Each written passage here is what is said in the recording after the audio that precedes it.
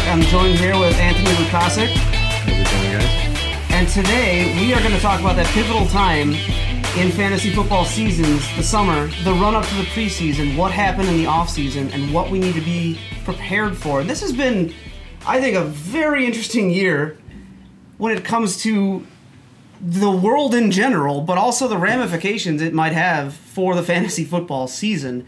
I mean, we're seeing teams that are bringing in young guys that they may not be able to develop as much as they used to in their off season as we're running up. Teams that new players maybe not get to spend as much time together before they got to be on the field and try and deliver. It should make for an interesting season. What do you think?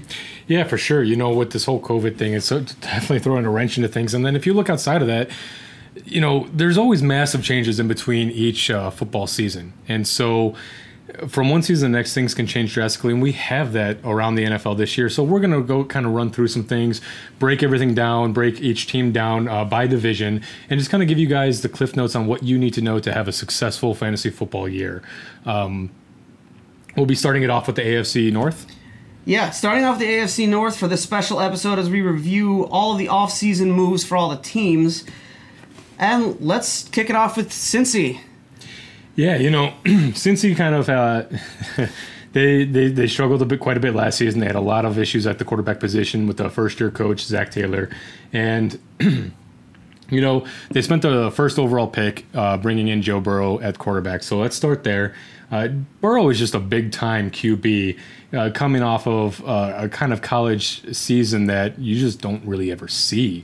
The guy was just a monster last year, helping LSU win the en route to the national title. So with him coming in, replacing Andy Dalton, usually in fantasy football, rookie quarterbacks are something you usually want to stay away from, right? Production is just usually not there for rookies. You can kind of start to see, you know, do these guys have potential? Do we expect them to take the next step forward? And year 2 or 3 is typically when they start to pop. You know, even Kyler last year had one of the best rookie seasons that for a typical rookie quarterback, and even he was barely inside the top 10. Yeah. And he's got the legs to run, you know, that's kind of the game breaker, game changer for fantasy football. It's kind of the cheat code at the quarterback position. Burrow is actually kind of a little bit underrated in that aspect as well, though. Burrow does have a set of wheels on him, but the guy can just sling it all over the field. He's got some top-tier weapons, and moving right into the backfield, he's got Joe Burrow behind him now. I know he's going from Clyde Edwards-Helaire, but I don't really see that as a drop-off going to Joe Mixon. Do you? Not particularly, no. I think you've got the strength there. I think it was it's a solid pickup in general. I'm looking forward to seeing how that delivers. Mm-hmm. But you know, there's always that X factor, that question when you start moving around, particularly coming from new quarterbacks coming in, is how are they going to mesh well with the team and use what they've got and make those play calls? For sure. You know, looking at the running back position, they didn't really make a whole lot of changes this year. They, you know, with Joe Mixon last year, the issue was kind of consistency. He wasn't really getting enough opportunity early in the season. A lot of people were a little bit disappointed with the kind of production that he laid out. It almost seemed like the team didn't want to use him in the passing game, which is, to me, just remarkable considering the kind of talent that Joe Mixon is. He's a true 3-down running back. He's a true workhorse. You know, I'd like to see him get a lot more targets out of the backfield this year. I know you have Gio Bernard there, but Joe Mixon is just too talented not to get it done. So moving right into the next position here, there's somewhat changes, somewhat not at this position. I mean, you're bringing back Tyler Boyd. You still have Auden Tate from last year, who kind of stepped up remarkably with injuries to the team. And, you know, you still have John Ross, who himself got injured last year, but he's their speedster, their stretch the field down the field kind of guy. And with him and the kind of speed that John Ross brings, he was actually starting to hit some real production last year. He was starting to really hit some flashes. You couple that with the fact that you bring A.J. Green back healthy. Now, as you've mentioned, he's got a franchise tag on him. So I'm a little bit skeptical that A.J. Green's going to be back next year. I think that they kind of drafted T. Higgins to be that A.J. Green replacement. I don't know that T. Higgins really sees too much on-field opportunity this year, but A.J. Green physically is just a top 10 talent at the position in the league when he's healthy. He's just a monster, right? He was drafted in comes from the same draft class as Julio Jones, and for most of his career has tried to keep pace with Julio. Now, Julio struggled with injury early in his career, where AJ Green kind of stepped up, and then you kind of saw that script be flipped in the most recent years. But AJ, I think this is going to be, I think, his audition tape for a lot of teams next season. I think he still believes he can get it done, and I think he feels like he's got something to prove because he wants that next contract. I think he wants one more before he really hangs it up. And so when you talk about the Cincinnati Bengals offense as a whole, I think there's a lot of big pieces to get excited about, but it's almost by death by numbers here. There's just, I don't know that there's that much opportunity to sustain all these mouths to feed when you look at all the receivers in the squad. So I think that, AJ Green is going a little bit as a value in the draft, so I think that he's definitely has a chance to step up, and you can take a shot on him. Tyler Boyd is, I think, about on par as far as his ADP. John Ross is another guy you could probably take a shot on here. Outside of that, I think it would take injuries to pick up either Auden Tate or T. Higgins off the waiver, depending on how the season kind of shapes out. Yeah, I definitely agree, especially when it comes to T. Higgins. Someone I'm going to be keeping an eye on. Someone I may consider holding on to if I got space in a dynasty league. Well, yeah, in the Dynasty League, I think you definitely want to target T. Higgins in your rookie drafts. He's going to be going probably, maybe as early as late first round, probably around the early second, mid-second frame. I have him kind of grouped in with the Jalen Reagor, Justin Jefferson group. I kind of have him at the back end of that group based on where he's at the moment and just kind of the working conditions of the other players available in that same kind of category that he's going in. But for sure, he can be a monster in the NFL for years to come. Yeah, and the team as a whole, year after year, when it comes to the Bengals, you never know which team you're getting that year. Yeah, no kidding. I mean, they're 2-4 last season. This is a team that, usually tries to be the AFC North. They all try to be good defensive teams and kind of trot out some offensive firepower as best as they can. Now, I think with the Bengals finishing last in the division last season, they're still kind of at that same spot within the division. I think they have a lot of work to go on that defense. They finished on offense last year. They were 26 in total yards, 30th in points, 20 on defense, 29th in yards allowed, 25th in points allowed. So a lot of room to grow on both sides of the ball. I don't think they get it done on the defensive side of the ball this year. There was just too many gaps that they just didn't fill. They did add some nice names like, they brought in Trey Waynes as a big ad. I like the Von Bell ad a little bit better. But they have a long way to go, and I think that they're just kind of building to that. And so with Burrow, I'd like to see a mentality of just, what you get out of him and just something to be excited for moving forward. And let's just let him simmer into the league a little bit. And I think this is just a team to keep your eye on moving forward. Most definitely. Well, moving on to another team that always provides a bit of excitement in this division, Cleveland Browns. Yeah, with Cleveland, you just keep wanting to get excited for them year after year, offseason after. So finally, they're gonna, they built such a great team, and then they moved to Baltimore, became the Ravens, and ultimately went on to go win the Super Bowl, which was just a huge slap in the face to the Cleveland Browns fans. So you bring back the Cleveland Browns as an organization, as an expansion team, and they just seem to just continually struggle just to put together a solid unit that just can consistently produce. They got their guy and their franchise quarterback in Baker Mayfield, we hope. Baker's, a lot of people are calling that Baker is kind of in a make it or break it, almost like a Trubisky year this year. Yeah, he's a big X factor on this team. Yeah, for sure. He looked great as a rookie. He definitely put up some great numbers, but last year was a down year, and he looked terrible scrambling behind that porous offensive line, trying to get anything going. Odell could just develop no chemistry together. Jarvis Landry, though, was a bit of a bright spot. They bring in Austin Hooper. And so with this team, I think you got to look at what is the identity of this team. And so they bring in Jack Conklin, and they draft Jedrick Wills out of Alabama to anchor the other side of the line for Jack Conklin. And, that was a big key for this offseason was, really, really bolstering that offensive line. And so with this team, again, as I alluded to before, right now their strength is their running game. And now after bolstering their offensive line, anchoring those tackle positions, I still think they need some work on the interior of that line. But you do have Nick Chubb and Kareem Hunt. And, oh my God. Nick Chubb, I'm a fan. He's definitely won me some games last season. Yeah, he was just a monster in production last season. And, if you're a Cleveland Browns fan, you got to be thinking that they need to take advantage of having these two top flight guys while they do, because I can't see Kareem Hunt being on this team next year. I'm surprised that they were even able to keep him this year. I kind of did expect some teams to be willing to pay that second round tender to grab him because he's just that talented. Now, I understand the argument with what happened at the Cleveland hotel that got him kicked off the Chiefs to begin with, and then he, right around the time of the second round tender that they put on Kareem Hunt, he also, I believe, had an incident with I believe he was driving while intoxicated. I think it was a marijuana related incident. And so I can understand if you had some character concerns about this and you just don't want to waste the capital in draft picking up a guy that's not a rookie. And I don't know, to me, Kareem Hunt is just too insane of a talent. I kind of was pulling for the Bears to go grab him, to be honest with you. Him and David Montgomery together, I think, would just be insane.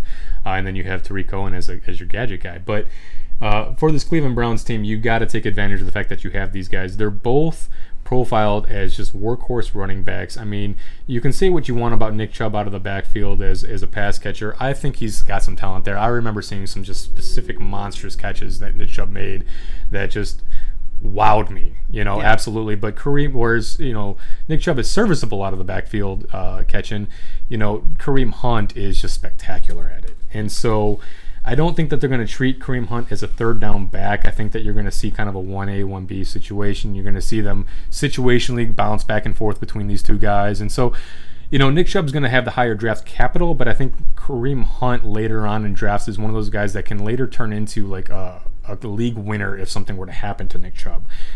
Hunt will just dominate the backfield here. And with this defense, it's a great opportunity. Yeah, and I think overall, from a fantasy perspective, the positions that you're going to be drafting in fantasy, there's a lot to like on this team. A lot of people that I'm going to be keeping eyes on and may end up with. I've had several of them on my teams in the past. As I said, Nick Chubb. I've had Austin Hooper, who did very well for me. So I'm keeping an eye out on these guys. I'm hoping that the offensive line additions gives them an opportunity to really step up. Yeah, so you bring it up. So for now, let's skip wide receivers and go straight to Austin Hooper, because I do want to talk about this guy. They bring him in on a 4-year, $40 million contract, if I'm not mistaken. Do you believe he's going to have the production to be that top 10 tight end that he's being projected as right now? I think it's going to be tough only because we're talking about a position that's definitely evolved over the past few years. A position that I always like playing around with, streaming tight ends. That's how I ended up with Austin Hooper in the first place. Mm-hmm. But yeah, that's what you're looking for. Ideally, what you got out of him last year, that's what you're looking for when you stream the position. Right. Are we going to see that again this year? That's tough to say. Yeah, I'm leaning no, personally. I don't see a ton of passing volume here. I want to say Baker only threw up about 22 touchdowns last season.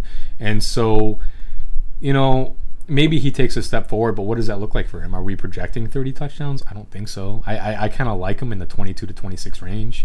I think that'd be a pretty comfortable spot for him there.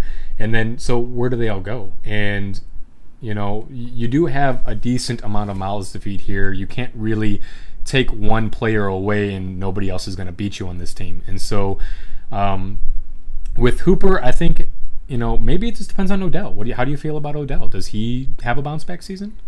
I think this is his opportunity to have it. If it's going to happen, this is going to be the year. If it doesn't, I'd be worried just in the past because of how we've seen that name slip further and further down each year. This is going to be that make or break year for him. Yeah, I'd love to see him stay healthy. I think that's really the biggest thing. And throughout his career, that's really been Odell's biggest thing, is when he stays healthy, he's just a monster. He's fun to watch. Oh, my goodness. Right there, one of my favorite moments in NFL history. And so, he does some spectacular things, just otherworldly talented. And so maybe another year in the system, he develops that chemistry with Baker. Maybe coming off that core surgery that definitely hampered him last year. And it looked like it hampered him. I'm not going to lie. He didn't look 100% out there. And throughout most of the season, a lot of people were questioning what is wrong with this guy. It just doesn't look like Odell. But then in the meantime, you had Jarvis Landry step up, and you had him become the team's true number one. Oh, yeah. Stepping up from a down year that he had in his first year with Baker. Because you got to remember when Jarvis came from the Dolphins, Jarvis on the Dolphins was like 116 catch, like 4 to 6 touchdowns a year kind of guy, mostly going to work out of the slot and just do a lot of that short PPR damage. When they brought him into Cleveland the year prior, he they used him as a number one receiver, and you could tell Baker wasn't really comfortable throwing him the ball. You could tell Jarvis wasn't really comfortable running those kinds of routes. Everything just kind of looked off. And then they bring in Odell last year, and so now Jarvis things open up for him a little bit more. He starts getting accustomed, and I don't know that Jarvis's production is, at the end of the year, going to be that much worse than Odell's, to be honest with you, even if Odell stays healthy. And so I kind of personally like the discount value that you're getting out of Jarvis versus Odell.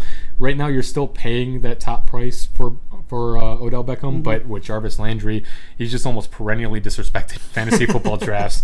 And, you can get him in like the 5-6 round range. And if you're getting what could end up being the number one target over in Cleveland, I think that there's a lot to speak to that. Yeah, definite value spot if you catch him in those rounds. Yeah, for sure. All right. Anything else you want to say? We touched a bit on the defense. They have a solid unit. They have Myles Garrett. They have Denzel Ward, just two outstanding elite level players. And then you bring in Andrew Sendejo to kind of shore up that secondary a little bit more out of Minnesota. Sendejo, now he's 32 years old. Say what you will about that, but he was still getting it done. He had 3 picks last year, and this guy is just a monster. He's got a nose for where the football's going to go.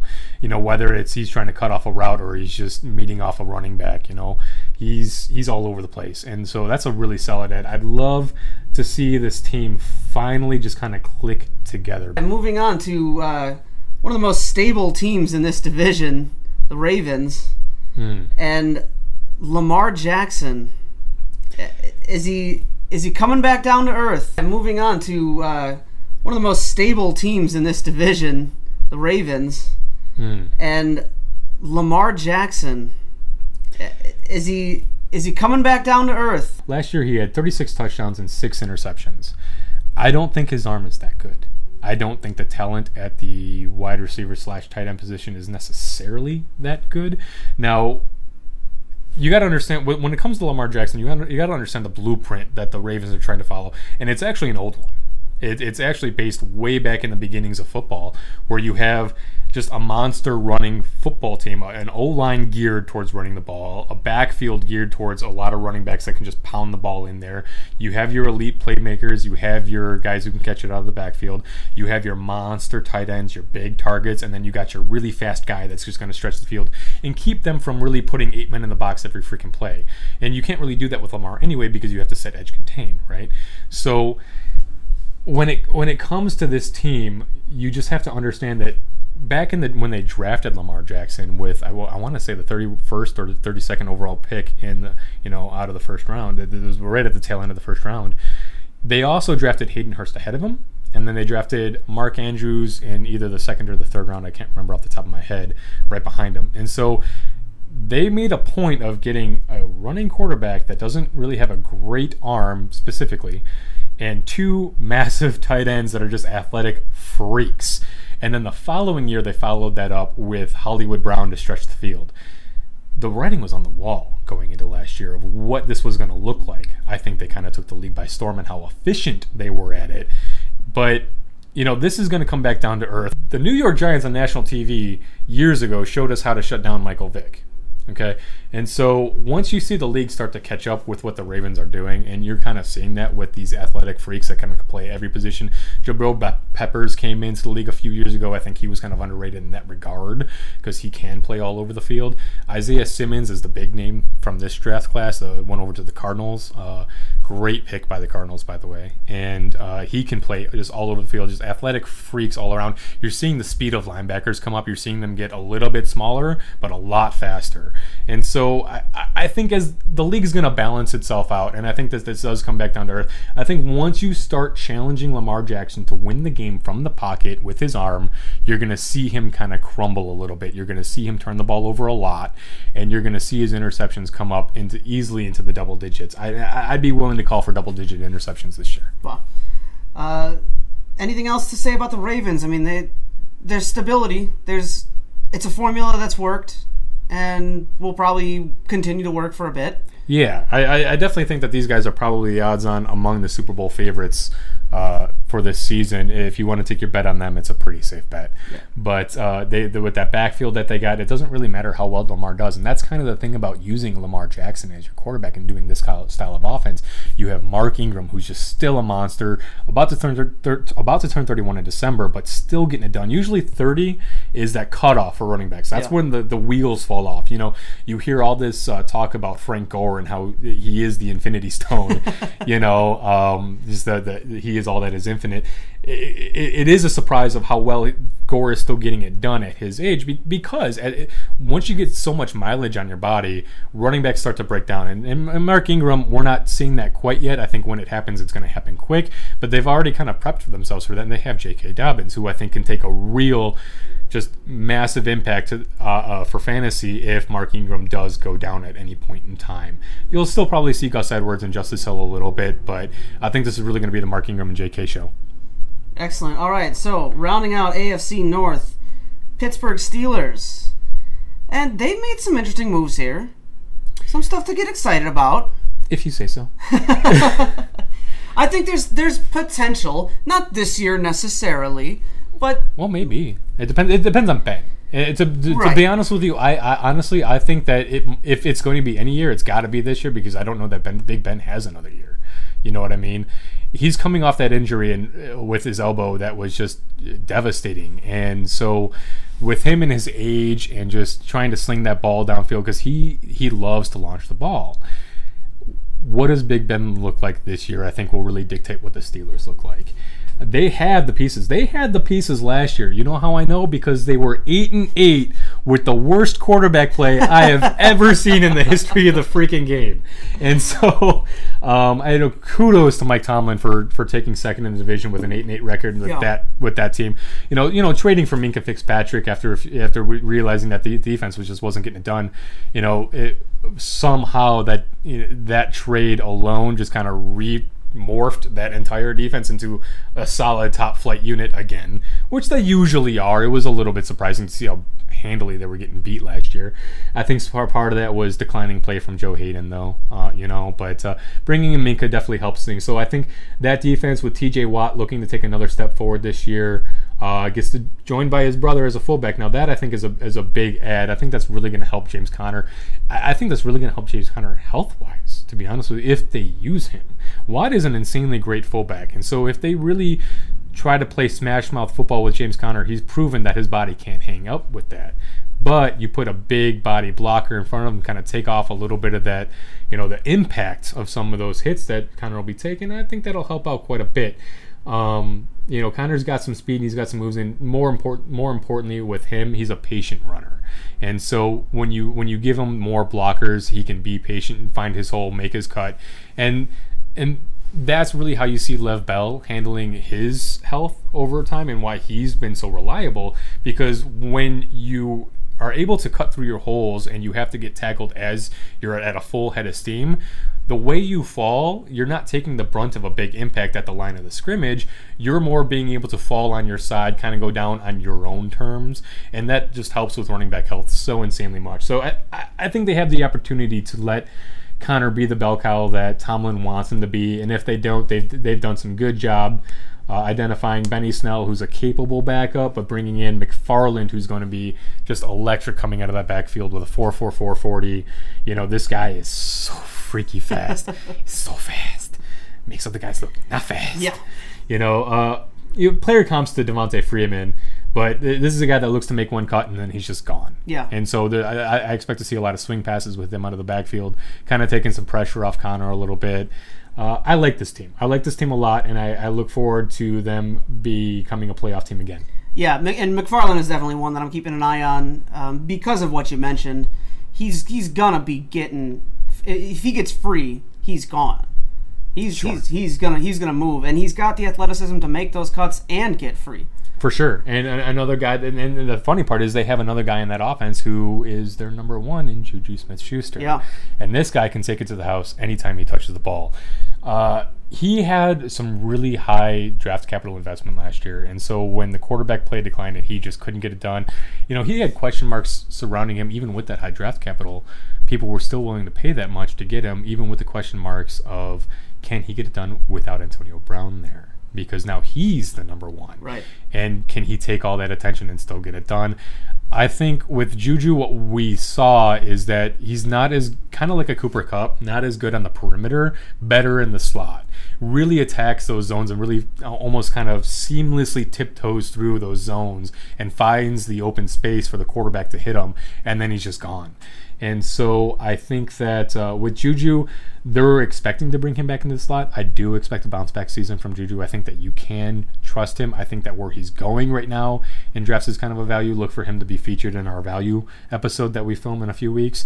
And I'm more curious. I mean, Deontay Johnson is gonna get his shot on the outside, and he showed he got some pretty remarkable skills of himself last year. I'm more curious about the James Washington versus Chase Claypool question mark, and is James Washington going to get another shot, or are they just going to move right on to Chase Claypool, the big body guy?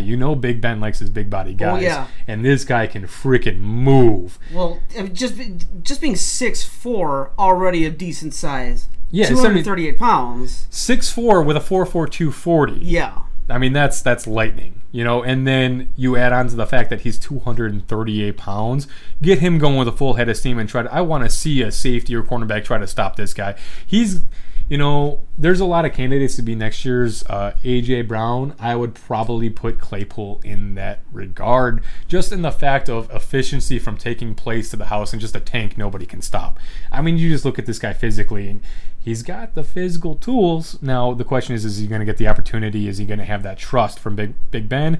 And can Big Ben's elbow get him the ball? Yeah. Remains to be seen. Yeah, the final touch on this team will be Eric Ebron. Now, I know that they brought in Vance McDonald to be the guy. Everyone was trying to do the Vance dance for the past couple of years and just couldn't get it done.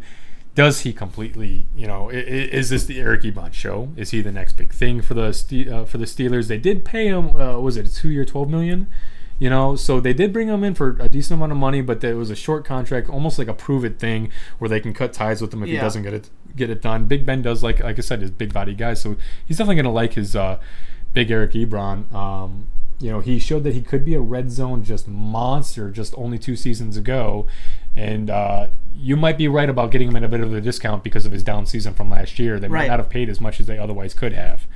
So, yeah, this could be a sneaky, very productive ad for the team if he blows up. But with him, I just feel like you're rolling the dice, and there's a lot of other guys in that tier that I think I might just prefer over him. Yeah, I'm sitting in the same way. He's had production, but coming off of a down year, there's still a lot of questions, and there's not really so much to get super excited about that would make me take the chance over some of the other talent. Yeah, for sure.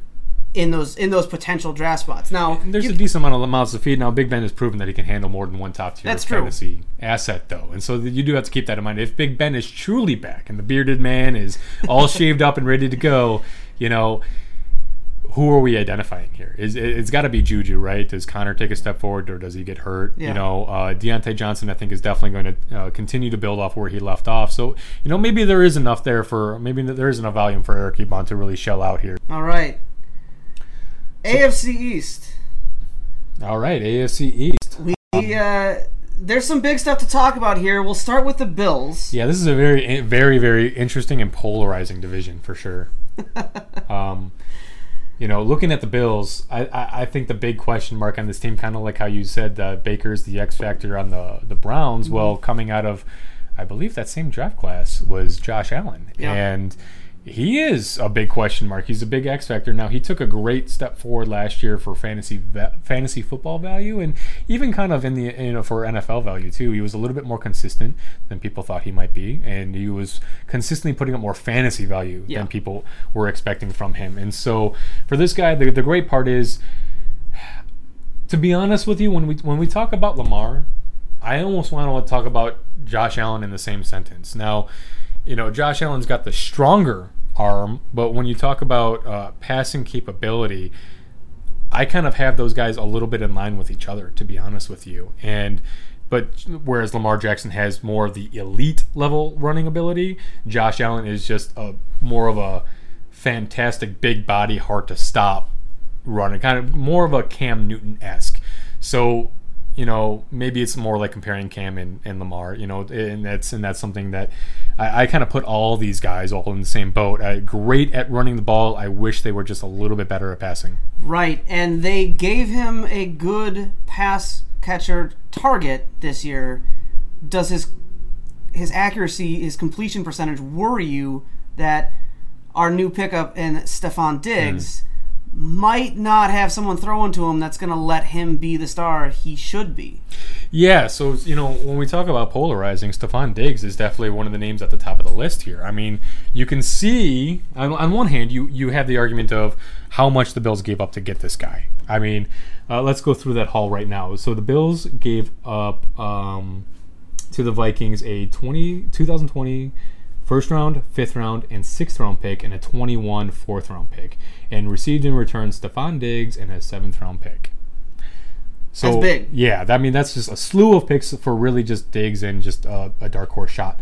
And so when you look at Diggs, he's coming off a 2018 season where he had 102 receptions for 1,021 and 9 touchdowns. Last year, 63 receptions only, but 1,130 yards and 6 touchdowns. And so, this is a guy that is definitely a top-tier talent in the league. The question is, can Josh Allen get him the ball? Josh Allen's sub 60% completion rate tells me no. Yeah. And Diggs is great at getting separation, sure, but I just don't know that he's just going to go get the ball. I think they're going to use Diggs on a lot of these prototypical wide receiver one routes, and I don't know that Josh Allen is able to just hit them. I'd rather Josh Allen's best attribute is just either running the ball or launching it deep and letting somebody go get it. I'd be a little bit worried about Stephon Diggs' production with Josh Allen slinging him the ball. But, I mean, yes, the rest of the industry kind of seems in line with this as well. When you look at where Stephon Diggs is going for his ADP here, we pull it up, and he's right around the 55 overall spot. They got him at wide receiver 24 for his average draft position, which is, I think, just insanely low for who Diggs, could be. Would you blink if Stephon Diggs shelled out for, let's say, 1,409 this upcoming season? No, and I don't think I would either. And so, he does have that top tier ability. So with Diggs, I think that you're already kind of getting him at the median, maybe even the low end of what he's capable of. And so you don't really have to worry about him returning the value if you do want to take the shot on him. I think he's a pretty safe bet for, what this team wants him to do and where he's being drafted, for sure. And then I just want to circle back real quick to the backfield in this team. They did let go of Frank Gore, who definitely drove down the production for Devin Singletary this year, but they did bring in Zach Moss, who they drafted.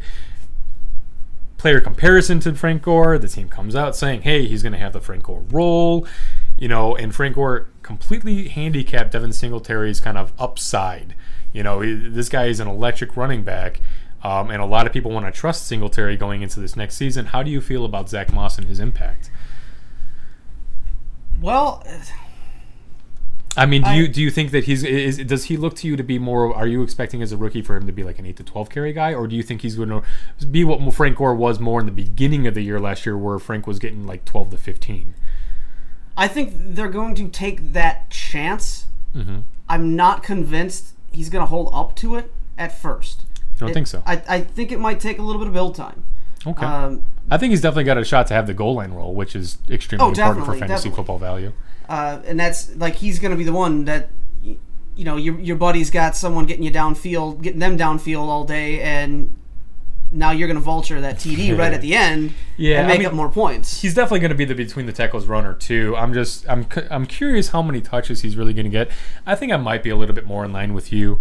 As far as the beginning of the season, maybe through the first 4 to 6 games, maybe he does only get the 8 to 12 touches, and then maybe closing into the midway point of the season, he starts getting the more trust if he can build up the confidence in the coaching staff to get the 12 to 15. Yeah, I think they want him to be there for sure. Yeah, and I do too. And so I think that we are going to see him kind of limit the upside for Devin Singletary a little bit, but Devin Singletary is a smaller back, and so he's right up around 200 pounds. So in theory, his body can take a larger role in his offense. But you almost get the feeling that Buffalo doesn't want to use him that way. They want him fresh, and they just want him to be electric. Because this is not a guy. You got to remember, Devin Singletary looks electric when he's running the ball in the field, and he's one of those guys that passes the eye test. But when you look at the metrics, his 40 time was low. Yeah, I want to say it was higher than a 4.5. I want to put him in the 4.6s if I don't remember if I'm remembering correctly. So yeah, he doesn't look that slow, but I think they want to keep him fresh and just kind of let him do his thing to carry this offense. And then you also have Cole Beasley and Dawson Knox there. They're there. Yeah, and they're going to contribute. They're not going to just go away completely. So when you have a team that's putting up you're probably going to be looking to put up about 20 points a game and let their defense shut things out. They're going to be a run-heavy team. I'm concerned about how much upside Stephon Diggs has, how much upside Devin Singletary has, especially with Josh Allen. I think if there's a piece to own here, it really probably would be Josh Allen, because he gets to benefit from Singletary out of the backfield, John Brown running deep, Stephon Diggs just grabbing everything he can get his hands on. Yeah. He's got people that are going to make him look good if he can get the ball where it needs to be. For sure. And I'd be a little wary trusting him to get the ball to these other guys, but I would definitely be able to trust these other guys making Josh Allen look like a top fantasy option at the quarterback position.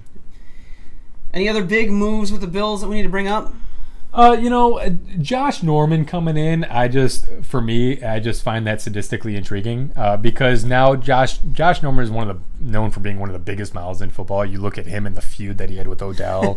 That was just one of those fun things to watch, right. And lately you've seen Josh Norman kind of quiet down because his play quieted down. Yep. And so, now he's coming in and maybe he's lost step. Maybe he just needed a change in atmosphere. I don't know what's going on with him, but he is aging, that's for sure. But he's coming in, he's not the number one corner anymore. Now Tre'Davious White is a monster, and this defense is a monster. Yep. These guys have probably one of the top 5 defenses in the league. I'm a massive fan of Tremaine Edmonds. I actually wanted Tremaine Edmonds over Roquan Smith in that draft. And so I wanted that big guy with the big wingspan just shoring up the middle of the defense, and that's what he does over in Buffalo. Yeah. And, they have pieces where the pressure is not really on Norman anymore. So if he can come back even to a little bit of his former glory, I think that this could be a lot of fun. And you can see the Buffalo Bills defense just kind of ball out this year. you got multiple division rivals. All 3 of the division rivals, to be honest with you. Cam's going to throw his fair share of picks. Fitzmagic doesn't give a crap. He's just going to wing it out, right? Sure. And then you got Darnold, who obviously it's pretty easy to get to him, and make him make mistakes. That's been proven thus far. Hopefully he for himself can take a step forward. But this Bills defense, man, I'm looking forward to them having a lot of fun, and I'm going to have a lot of fun watching them. Yeah, I think the team comp overall has a lot to be excited for and hopeful for. How that comes together, we'll see when the season starts. But if things work, if what they've put together works, I think they're going to be a definite contender this year, and for at least for exciting games. Yeah, pre-Cam Newton signing, I had Bills as the leader for this division. I think for me it was pretty clear cut, and they just have the best team in my opinion. They're just built the best way. You can make a good solid argument for the Dolphins, and I could get that. We'll address them next. But with this Cam Newton signing. I don't know. I don't know. That turns a lot of things around, doesn't it? Oh, yeah. Bill went, we're just going to flip this table here. Yeah, Forget everything you thought. We are still contenders. As he is the type that will do something. All right, but before we get to that, let's talk about this. Has got to be one of the most interesting offseason teams this year. Talking about Miami Dolphins. You want to talk about just turning the game board over on its end? They let go of Minkah Fitzpatrick. They let go of. Just look at the moves on that list. There are the names that get shifted around are incredible. Yeah, absolutely. I mean, they lost their big name tackle over to the Texans. Was it during the year last year or was it the year prior? I just don't remember. But they got a good first-round draft pick for that. But, they let go of Minkah Fitzpatrick. Xavier Howard at one point, I think, was even rumored to be wanting a trade. It almost looked like they were just fire selling everything. And then they loaded up on draft picks. What was it, 15 or some nonsense like that? 15 draft picks. Ridiculous. There's 7 rounds, man. Well, we're definitely seeing some moves towards what has been build years for the Dolphins. Some of that's starting to come to fruition this year with a lot of money being thrown around. Yeah, they're definitely throwing some money around. With some of these moves, you almost want to feel like they're trying to build to be competitive this year. I don't even know if they think that they're going to be Super Bowl contenders or anything like that. But, they definitely made a clear-cut effort to try to be competitive this season, even though they're clearly in a rebuild mode. Yeah. Me, I don't like that philosophy. I understand that it's the NFL and you always have to compete. And I'm not about just selling out to do a full rebuild. And I don't care if we finish with 0 wins this season. But at the same time, I think that you can be in a rebuild mode and your goal is to hit, a 500 club and have something to look forward to the following year. I think that's what fans want to see the most, and where and these are businesses. This is all about money. They have to bring their fans to the games, and so I think Fitzmagic here at quarterback is going to definitely.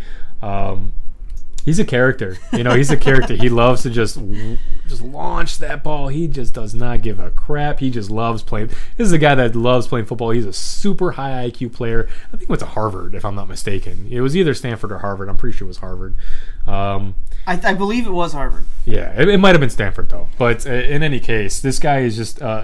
he's a smart guy who knows he's physically capable of playing NFL, and he just wants to just have fun. And that's all he wants to do. You see that with the Conor McGregor shades and the gold chains. And just this guy is he's a riot. He's a character, and he's not afraid of throwing picks. He doesn't care. He's like Jameis with the attitude. You know what I'm saying? And so you look at this, I say, you're in a rebuild mode. Let him have fun. Let him just keep launching the ball to Devontae Parker. Build off Parker's success that he had last year, because you waited 4 or 5 years to get that success out of Devontae Parker. You have Preston Williams, who flashed early and then got hurt. I'm looking for him to take a big step in year 2. You got Albert Wilson, I think, coming back off injury. That's a key. That's going to be clutch that not a lot of people are talking about. Albert Wilson's got one of those game-breaking kind of gadget player abilities, kind of like the Tariq Cohen of the wide receiver position. Yeah. And, he's finally coming, hopefully, healthy. In the last year of his pseudo-paid contract, it was a 3-year contract where I want to say it was like $24 million, so, right around $8 million a year. And when he's on the field, the guy is freaking electric. And now you have people on the offense other than him that can actually catch the ball. And you have Mike Gesicki, which a lot of people are projecting to take a step forward this year as well. The guy's just a physical. I think he graded out at the 99th percentile in the combine. The guy, sneaky, sleepily, one of the most physically gifted tight ends in the league, among the top, right up there with O.J. Howard, I think.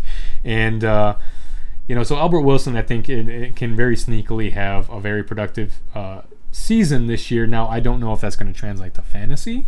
He might be one of those boom bust players where maybe you're looking to get him in the right matchup. Yeah. He might be, but he's a guy that you're not going to have to pay for in fantasy drafts anywhere. And so the only other thing to talk about with this offense is I love the additions with Jordan Howard and Matt Breida. Yeah, definitely making some moves at a otherwise weaker running back core, and you got 2 good names.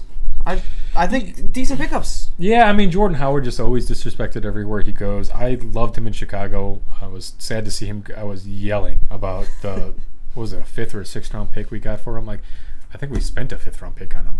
And he was a hit as far as 5th round picks are considered. So I didn't really understand that. I know they were just trying to clear some room, and they needed the draft capital investments because of how limited they are in the cap space. But anyway, we'll talk about more on that when we get to the Bears segment. When it comes to Jordan Howard and Matt Breida, I almost kind of feel like this is the beginnings of like a Voltron Megazord kind of piecing together. You know what I mean? You got Jordan Howard, who's just incredibly efficient in between the tackles. You got Matt Breida, who's efficient anytime he gets the ball, but isn't really spectacular in and of. He's a small guy. He's not going to be great in between the tackles, but he's got great catching ability out of the backfield, and so you can really kind of piece together your offense with what you want to accomplish. You could even trot them both out on the field at the same time, and really keep the defensives guessing. You could do a lot of fun things with these 2 guys and some of the weapons that they have. So this offense, I finally feel like they might actually be an offense this year. Yeah. Well, let me ask you this from a fantasy perspective: Jordan Howard, Matt Breida, who do you like? If you're at a point where you've got some space available, running backs. You're at that part of your list. Is it, you going one over the other? Yeah, I am. But to be honest with you, it is still going to depend on league setup. Are we talking full PPR? Are we talking, what are the specifics of the league in the situation that you're working with? What are the running backs that you're working with? What are you looking at? Do you need a guy that can kind of be that more PPR machine, that scat back? Do you already have, like, say, if you drafted Derrick Henry and, maybe a Mark Ingram or so as your RB2, do you necessarily want another running back like Jordan Howard as your guy behind them, or do you want kind of more of the PPR guy? Maybe take a shot on somebody who's going to profile a little bit different, and Breida can take it to the house, and so maybe you're looking to get something more electric out of that. But usually I lean Howard in this offense, and I'll tell you why. Typically, Howard, you can get him in like the 8th, 9th round, and when you're talking about a guy who's going to be the lead dog as far as a first and second down work, he's probably going to see the majority of snaps. Howard is a pretty efficient pass blocker too, and so I'd be more comfortable with Jordan Howard where he's being drafted, because I think that he's probably going to, if he stays healthy the whole season, he's probably going to be, if not 1,000-yard rusher, darn close, and probably still put up anywhere between 6 and 10 TDs for you, depending on how efficient this offense is. And so at 8-9 round value, that's just too much to pass up for me. I don't really see Breida having that reliable role, but I could see him if you want to take a shot at somebody who's a little bit more explosive. Yeah. And one last fantasy question for you. Okay. Particularly as it involves dynasty leagues. The pickup of Tua. Yeah, so is Tua going to play this year? A lot of people, it almost, I was calling that the Dolphins were going to draft Tua before Tua even got hurt. And this whole, you can talk about the tanking for Tua thing. Joe Burrow did blow up, and I still felt like Tua was just a perfect fit for this Dolphins team. The guy is he's got the capability to be something else the league hasn't really seen yet. I think the perfect, almost what people want Lamar Jackson to be, I think, is what Tua can be. Maybe not as prolific as a runner out of the backfield, but I don't think Tua will need to be. I mean, you look at his numbers at Alabama and just how incredibly efficient this guy was. He just really doesn't turn the ball over. And so when it comes to rookie quarterbacks, I am almost always against starting them at all in the rookie season, unless you want to talk about maybe the final quarter of the season, if it's just a lost year, let him get some experience and all that. Yeah, sure, that's fine. But I like, Gene Hackman and the replacements put it best, you should be carrying a clipboard your first year, not carrying the team. You got a young guy who's coming in and he's learning everything about the NFL and how everything is different as opposed to college and high school. You got the game speed, which is much different, and you have to have programmed responses physically for your body according to every instance and every circumstance you're going to see on the field, right? And it takes time to develop that. And it takes time to learn what your coaches want you to do for that team that you just got drafted to. And so for a quarterback, let them learn everything that's expected of them and everything that the coach wants to see from them, and let them kind of relax a little bit and kind of ease into it. When you thrust them in and they don't perform, it can sow the seeds for some discourse among the team members. It can sow seeds of doubt in the quarterback's confidence. And that is, when you're the guy slinging the ball and you're throwing it as hard as you can, trying to fit it into like a needle's worth of space in between two defenders at your guy 25 yards down the field, you have to have the confidence in your arm. You start to lose that, you start to lose a little bit of what you got. Yeah. And so I am almost never okay with putting a rookie quarterback in to lead off the season. I want to, he's coming off a hip injury. And so do you want to risk your quarterback getting hurt to the point where he can't even play football anymore when you spent such high capital on him? So, let Fitzmagic do his thing. Let him sling the ball around. Let Tua sit on the bench and let his butt heal up real good. There's no rush here. Let's have some fun this season. Just have some fun. You're in Miami. Have some fun. All right. Moving on to, and I'm going to say this real quiet because I know the Jets. Jets, yeah. The team that's my favorite. Yeah. I know, we love talking about the Jets, don't we? No, but there is some. There's some excitement here. Yeah, for sure. Yeah, if not for the team itself, for some individuals. I would have to say that if you look at this Jets offseason, they addressed something a little bit better than I would have expected them to, because they needed to address the same thing last year and they didn't. And so this year they really threw some capital at it. They brought in Josh Andrews out of Indianapolis who's graded out as PFF has him at a top 10 center in the league.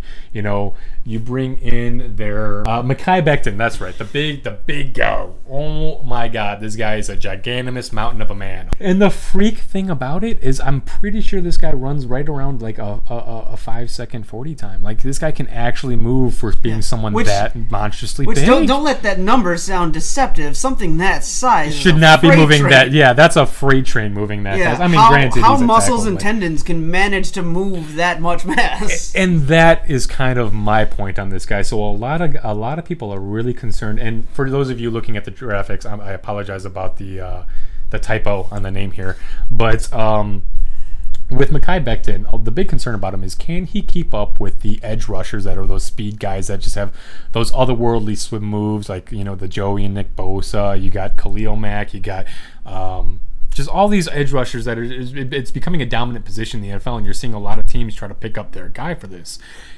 Can he physically maneuver himself around to block these guys? Very good question. Yeah. You know, and I think that's a reasonable question. The Jets seem to feel like he can. I think that the fact that he can move as fast as he can is at least encouraging. Right. His shuttle drill was incredibly impressive.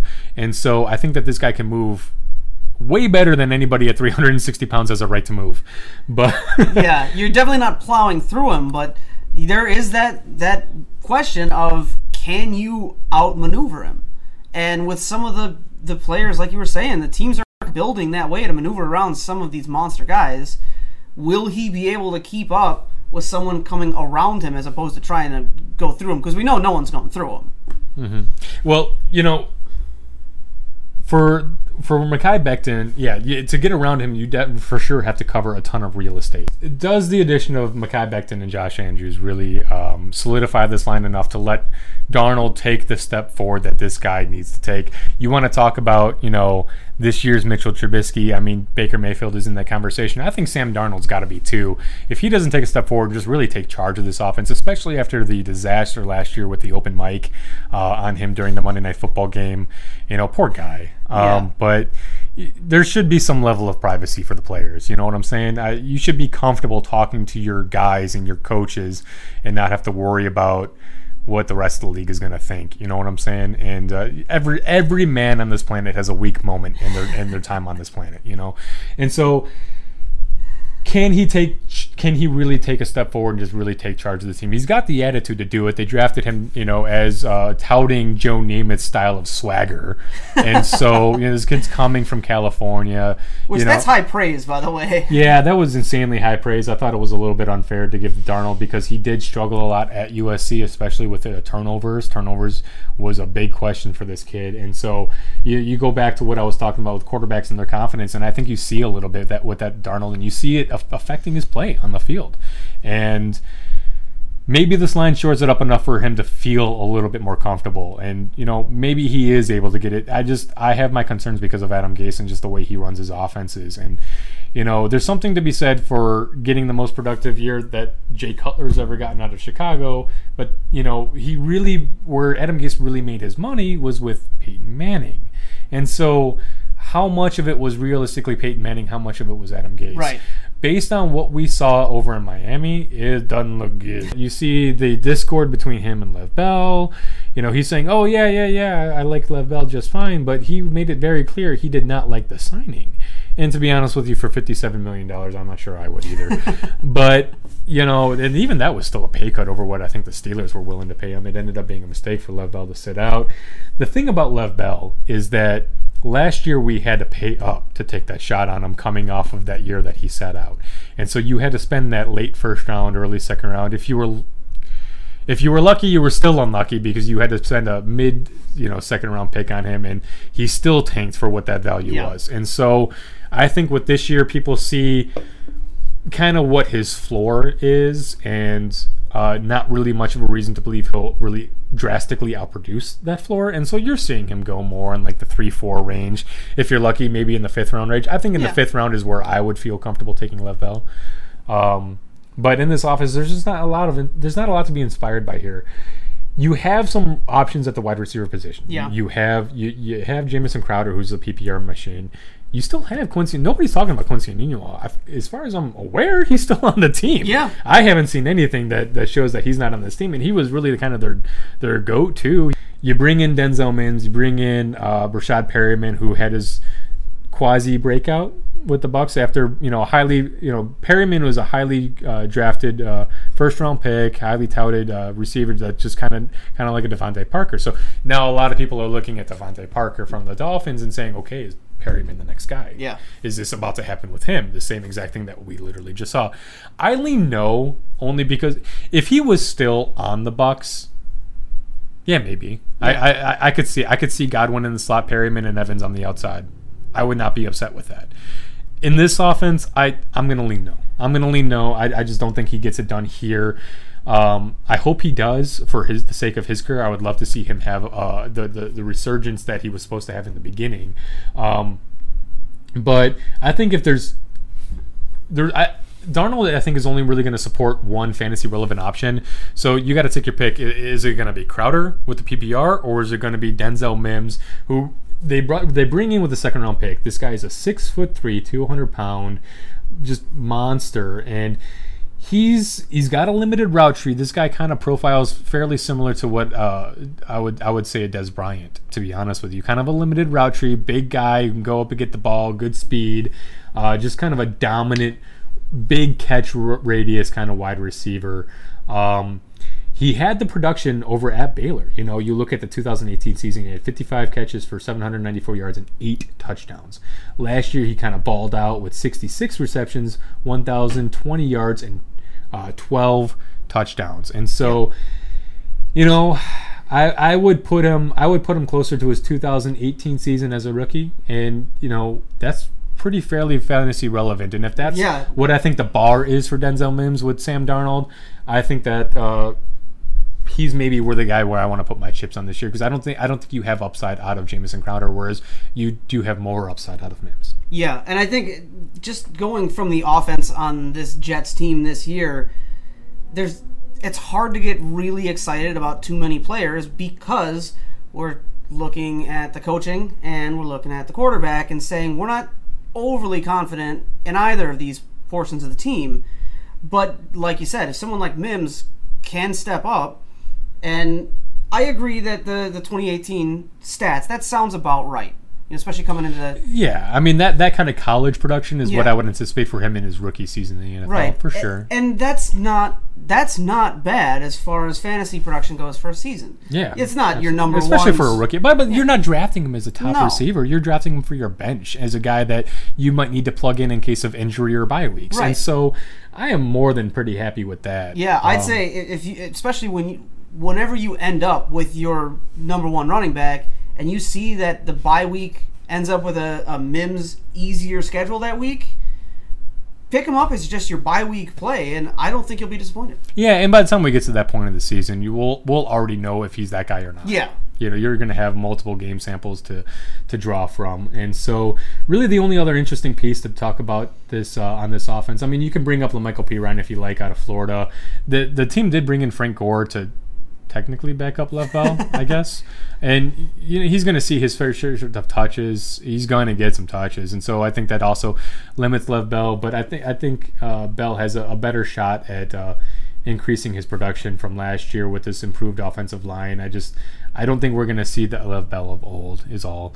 LaMichael Pirine behind all of them. You know, I see him more as...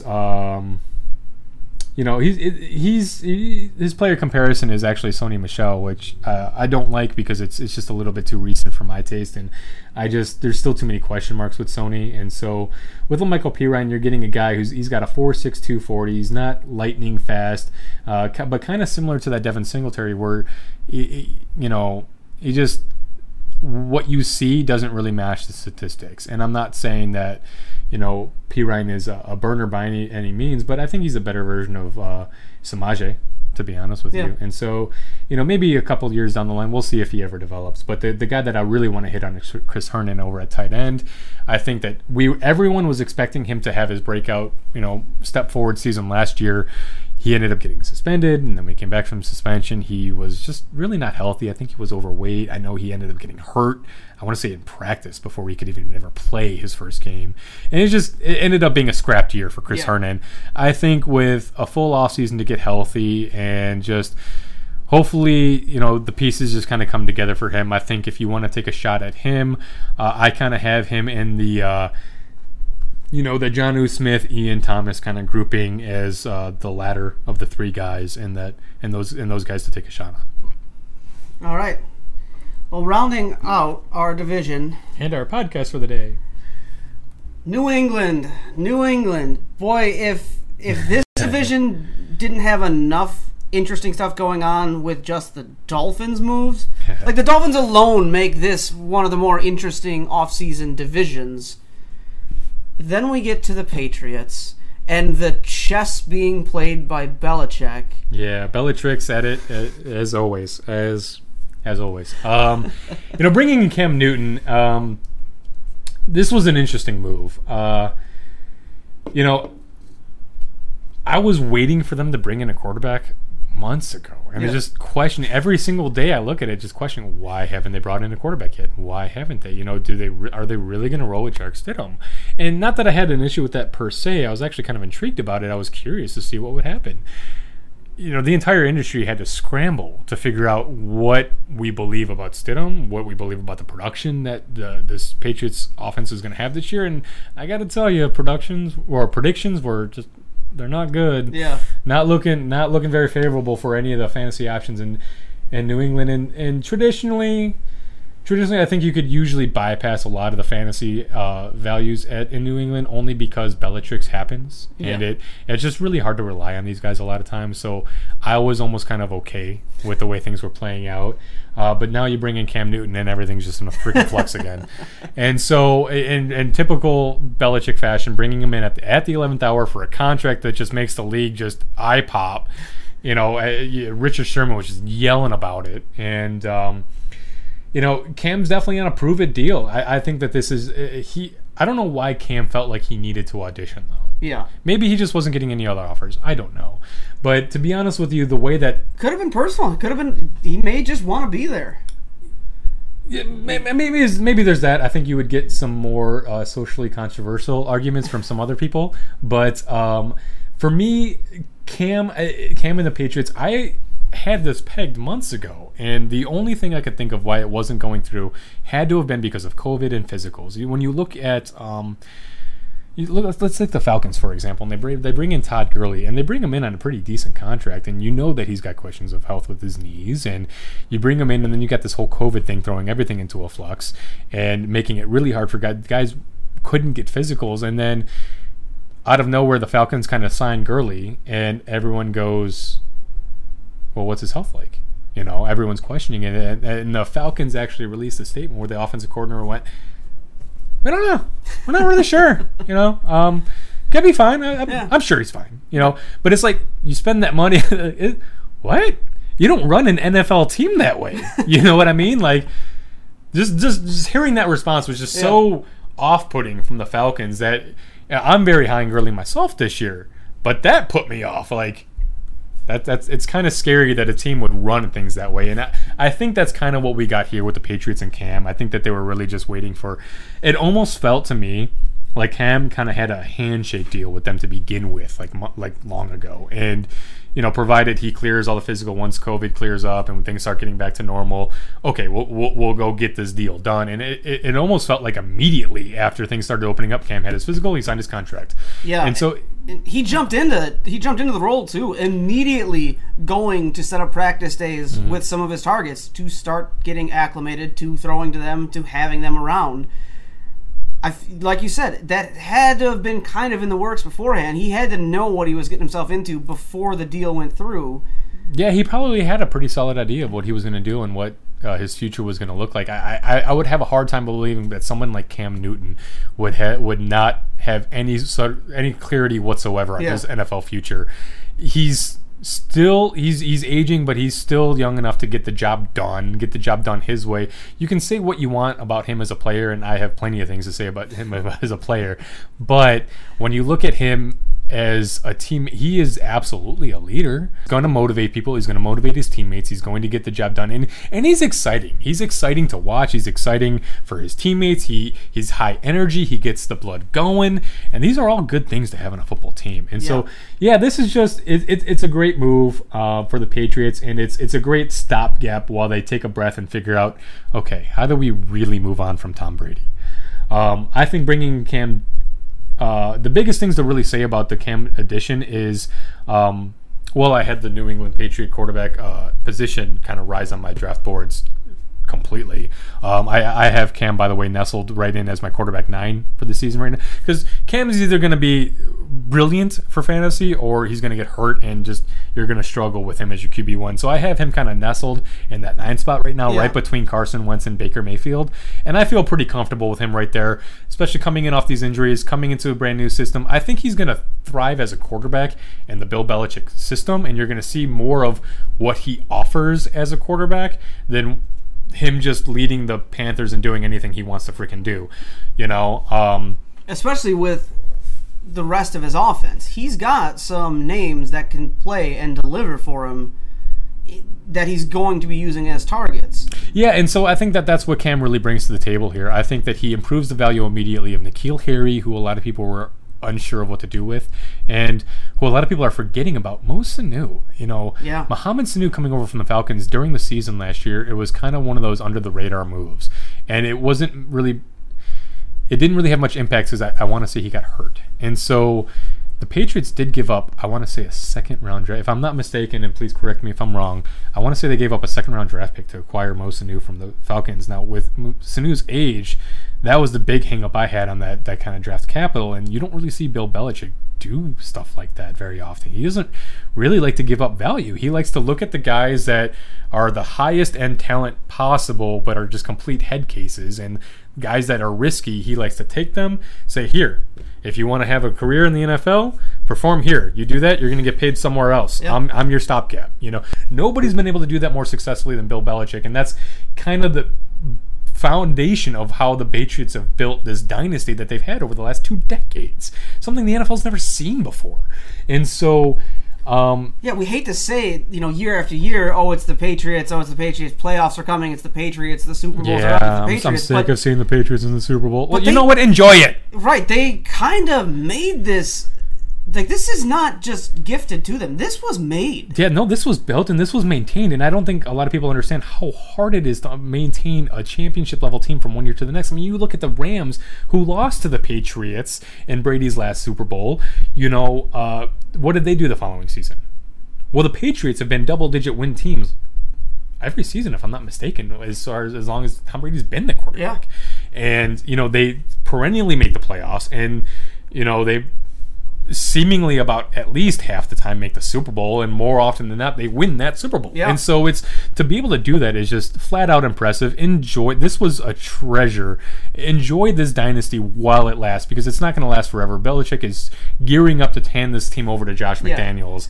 I think the writing's been on the wall that Belichick is going to hand this team over to Josh McDaniels. And I could see him hooking up Josh McDaniels, because you got to remember McDaniels turned down that job for the Colts that Frank Reich ultimately got, and really snubbed the Colts in that, and really the rest of the league probably damaged his reputation for any future head coaching jobs. And that was a big move when he talked McDaniels into staying over there in New England. And so when you take a look at that, you just take a look at the way this team has traditionally been run. I want to get back on topic here and finish out on Mo Sanu.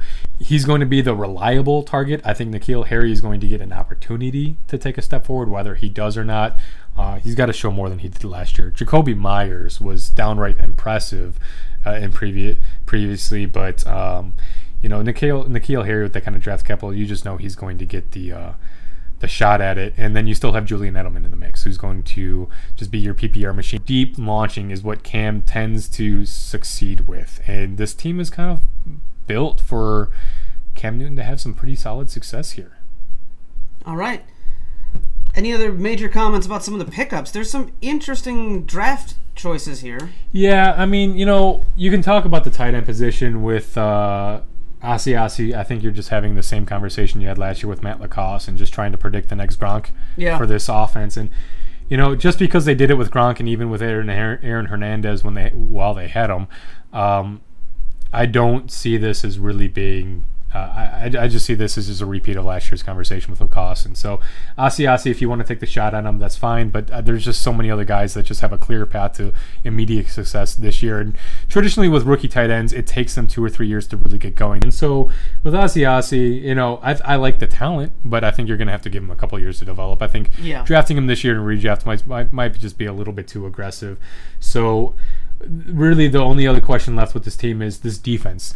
In redraft leagues, do you draft this team with a vengeance based on what they did last year? Yeah, you wouldn't think like a defense could really have that much swing, but when your defense is putting up points like that against everyone else who's putting up 8 to 10 a week, maybe, that's huge. That makes up for your stud having week or being shut down. It just does so much for you. I mean, they could just single-handedly win you the week, quite literally. And so with defense, I usually preach, I say this having drafted the Bears defense, I think in like the 10th round last year in our redraft, but I usually preach patience. If you identify what you want, basically a late round flyer that you want to take that you think is going to blow up and just really be a difference maker for your team, 10th round and later, anywhere in that, I'm okay with you taking your shot on what you believe. If you believe that this defense is going to repeat the performance that they had last year, go ahead and take your shot. If you have if you're feeling pretty confident in your roster and the starters that you drafted and having some capable backups behind them, and you're sitting there in the 10th round with, okay, I got my starting roster pretty much filled out. I got a backup or two that I'm pretty confident with. I think that I can get some more backups a little bit later. I'm going to go ahead and take my reach here. I'm okay with it. I mean, that kind of otherworldly production just deserves its kind of own unique treatment. Yeah. Personally, I'm still like that with the Bears this year. And then if you want to call me a homer, we are the shy guys. I get it. Yeah, call me a homer all you want. I don't care. I just love football. I don't care what team it is. I'm looking at this Bears defense, and they're turnover monsters that had a down year last year, and they still finish as a top flight defense in the league when you look at yards allowed and points and all that jazz, and just most of the metrics really. And then they just got better. They added Robert Quinn to help take some of that pressure off of Khalil. I know we got a little hometown corner going on here, but we are at the end of our segment here, so you know what, you're going to deal with it. And you get Akeem Hicks coming back, and so when you look at the beginning of their schedule, they're facing off again. I believe they travel to Detroit. They start out in Detroit, then they come home against the Giants, then they go to Atlanta, and then they round it out in the first quarter of the season against the Colts. Well, when you look at these matchups, Stafford is a gunslinger, and the Bears defense, they're going to put up points against that Lions offense. That's just going to happen. You look at Danny Dimes and the Giants coming to Chicago for the first game of the year after a disappointing season. And then, Matt Ryan typically tends to struggle in the beginning of seasons. He usually throws quite a few picks before he starts to settle things down traditionally, depending on whether it's his up year or down year and things like that. And then Phillip Rivers, I have Phillip Rivers kind of having a very similar season in Indianapolis as he had in his last year in Indianapolis and Los Angeles. Did I say Indianapolis the first time? Yes. I'm not even sure at this point. But, Phillip Rivers is a guy that, he's 38 years old, if I'm not mistaken. The guy has just been around forever. I think he's just grateful to have gotten another contract, a contract worth some decent amount of money. Yeah. The guy's got his own baseball team in his household with the 8 kids or whatever it is. I mean, I think he's just having fun while he can have fun. I expect him to sling the ball around a lot. I expect him to not really care if he turns the ball over. Yeah. And I expect him just, to be free-spirited and just launch into. So, yeah, I think that there's a lot of meat on the bones for these offenses during these first 4 matchups against the Bears. So I have them as my top-ranked drafted defense this year. And I will say this, whether it's the Patriots, whether it's the Bears defense, the one thing a really strong point-generating defense does for you as a fantasy player, bragging rights. Because there's nothing better than when your defense outperforms your opponent's quarterback or RB1. And just the level of bragging you can do to someone, the shade you can throw at them. Yeah. When your defense puts up 20 points, Listen, I know that's not always the kind of mentality you have that wins you seasons, but my God, does it feel good sometimes to have those. And as a fantasy player, first and foremost, if I could have those moments, and I'm looking forward to them in our season, that we can use this medium here to trash talk some of the other guys in our league. Oh, it's going to be a fun year, no doubt. Yeah. Especially because everything's going to be just so off the wall crazy with the repercussions from COVID and the limited offseason, the limited preseason, how much everything has changed throughout the season. Yeah, it's going to be great. You know, the bottom line when it comes to fantasy football and you're targeting defenses, if that's your thing, or other players late in drafts, know your league. Know who these guys are going to target. For us, it's a very Chicago dominant team, league rather, and so we have a lot of Chicago Bears heavy fans, and so we kind of have to approach things a little bit differently. But know your league. Draft. Go after your guys. Go get them. Yep, for sure. Know your league. Know the guys you play with. Beat them and trash talk them relentlessly. To make them learn the error of their ways. With that, we are going to come to the close of this episode of the Shy Guys Football Podcast. Join us on the next few episodes when we are going to finish out talking about the AFC offseason as well as move into the NFC offseason and talk about those teams. In the meantime, if you want to get in touch with us, look us up on Twitter at Shy Guys Football and at shyguysfootball@gmail.com. If you'd like to send us in an email, please feel free to send us your questions.